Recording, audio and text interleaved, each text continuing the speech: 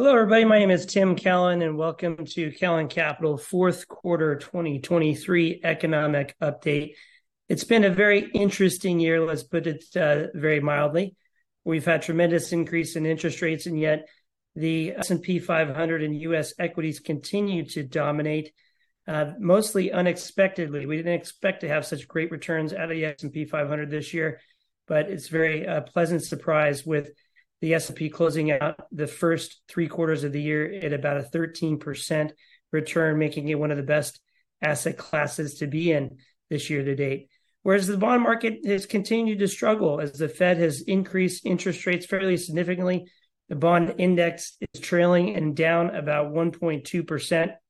And the worst performing asset class this year, or one of the worst, I should say, is publicly traded real estate companies, or REITs, are struggling in this very difficult interest rate environment, negative 5.6% on the year.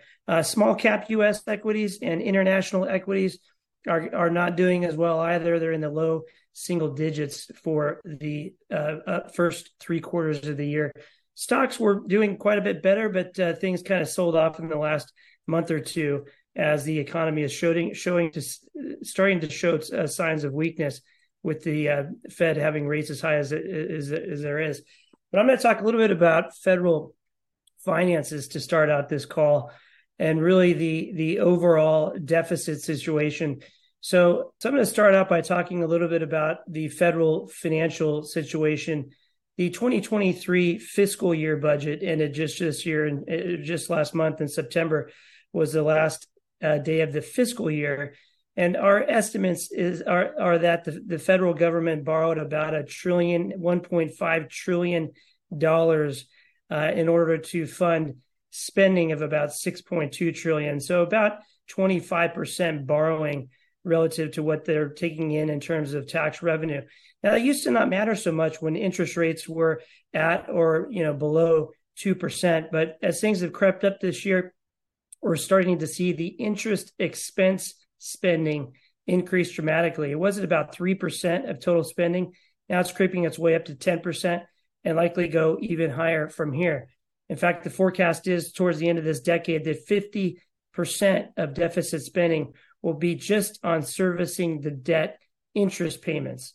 So it's starting to become a situation that Congress could no longer avoid. The problem is we still are not seeing any political will to talk about the two biggest problems in deficit spending, which are essentially entitlements. So you got Social Security and Medicare are the two biggest problems, and nobody on either side of the aisle is talking about that.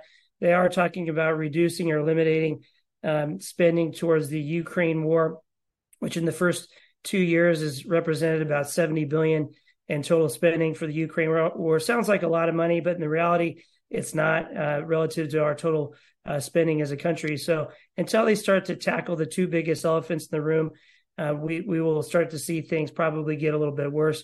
So our total debt to GDP is up around 100% of GDP, up from around 30% of GDP in the early parts of the 2000s. So what's happened since then?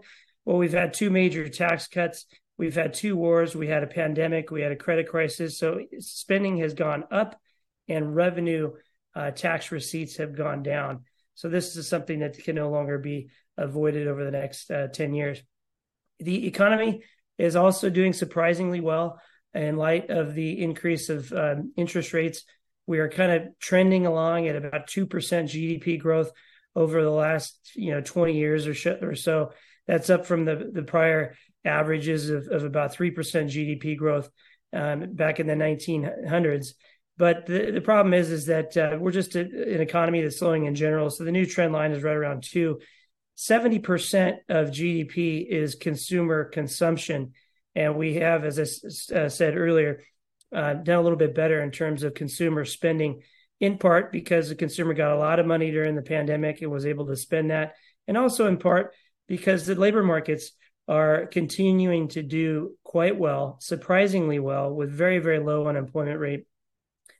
Job gains have slowed down, but they're still significant. So just last month in August, 187,000 jobs were added. Now that's down significantly from the early part of 2022, we were hitting months of 4 or 5 or 600,000 jobs being added. So the trend line is definitely going down, and we would anticipate actually some jobs to start being lost into 2024, but that hasn't quite happened yet.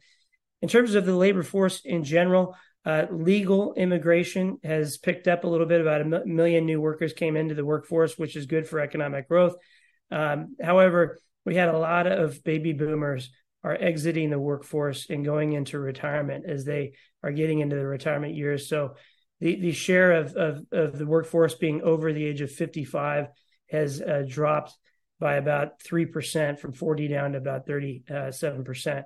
So a significant drop in the over 55 labor market, but the younger workforce has been growing over that same time frame. Now, transitioning over to corporate earnings. Corporate earnings have been incredibly resilient as well, but we would expect that in light of the higher interest rates, earnings growth to slow down quite a bit into 2024. So this year to date, earnings are up about 12% in the S&P 500. But again, expect that to slow down a little bit as these companies' borrowing costs are going up quite significantly. On to the oil markets. Closed out the September 30th, about $90 a barrel in oil. So on the production side, we've seen the U.S. over the last 5 years or so, domestic oil production increased at about 11%. So the U.S. is now the largest oil producer. However, we've been seeing offset cuts in oil production by OPEC in Russia. And so in light of that, the price of oil has kind of fluctuated from obviously, from about $70 a barrel to about $100 a barrel. And we expect that to stay in that area over the next year or so. On inflation, we've seen the higher interest rates have had their anticipated effect of bringing inflation down from about 9% peak in the middle of the summer last year down to about 3.7% on the last report. And more importantly, we're starting to see signs of inflation coming down in the shelter area, which is really what the Fed has been pushing for, which is kind of bringing down the cost of housing, bringing down the cost of rent. And we're starting to see signs that anticipated effect is going into place, albeit much slower than we would have anticipated, because the supply of housing has come way off the market as people locked in very low interest rates. There's not as many people moving. And while the price is coming down, it's not as fast as we would have anticipated, with the Fed bringing up Fed funds rate up to 5.4% from basically zero a year ago. So a very, very quick increase of the Fed funds rate. Going forward, there still is a pretty high likelihood that they may raise rates one more time this year, right around 35% chance. So, we'll see what happens. But the reality is, at some point, the Fed is going to be forced to lower interest rates. Our expectation is towards the second half of 2024, they'll have to go back in and start to lower rates, as we potentially could see ourselves in a mild recession towards the second half of next year. About a 50-50 shot of recession in 2024. But if we were to see one, it would be towards the second half of the year. On the valuation front, looking at yields on bonds, they're among the highest that we've seen for the past decade or so. And you're seeing some great value in treasuries, munis, and core bonds, whereas some of the stock side of the portfolio, call it large cap U.S. growth, because it's been performing so well, is definitely down from the peak valuation of December 2021, but a little bit on the high side. So the fixed income markets, while they perform rather poorly this year, we should see some pretty decent returns out of fixed income. And from a relative perspective, bonds are now cheaper than stocks, at least compared to the S&P 500.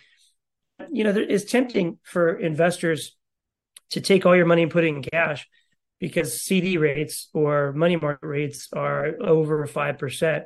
But history would argue that during times of raising rate environments, where we've seen ourselves in the last couple of years, especially when you're on the tail end of those raising rate environments.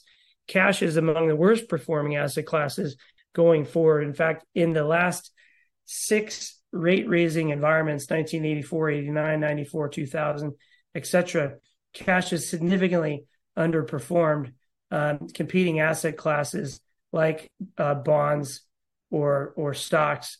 And so while it is tempting to do so, our expectation in rates will come down towards the second half of 2024. So having all your money in cash, even though right now it seems like a great yield of over 5%, will probably come down from here. So best not to take that temptation. And back to the valuation measures on the S&P 500, I mentioned they're quite high. However, most of that is concentrated in the top 10 names. So the S&P is trading at about an 18 times forward price earnings multiple. The average is about 17 times or 16 and 3/4 times. So it's slightly above historical averages, well down from the peak in December of 2021. So valuations have come down.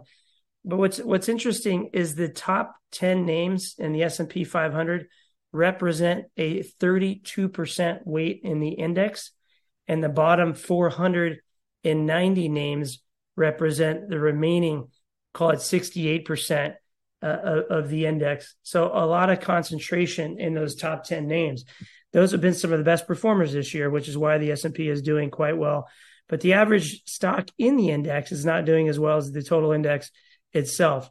And so we tend to prefer smaller names to tilt a little bit towards the smaller names in the index, to tilt a little bit more towards small caps.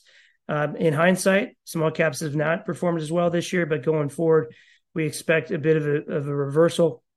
Will it happen in the fourth quarter? Anybody's guess. But over a long period of time, those top 10 names in the S&P 500 appear to be pretty overvalued. The top 10 names have about a 26 times PE multiple, whereas the remaining 490 companies have about a 17 times PE multiple.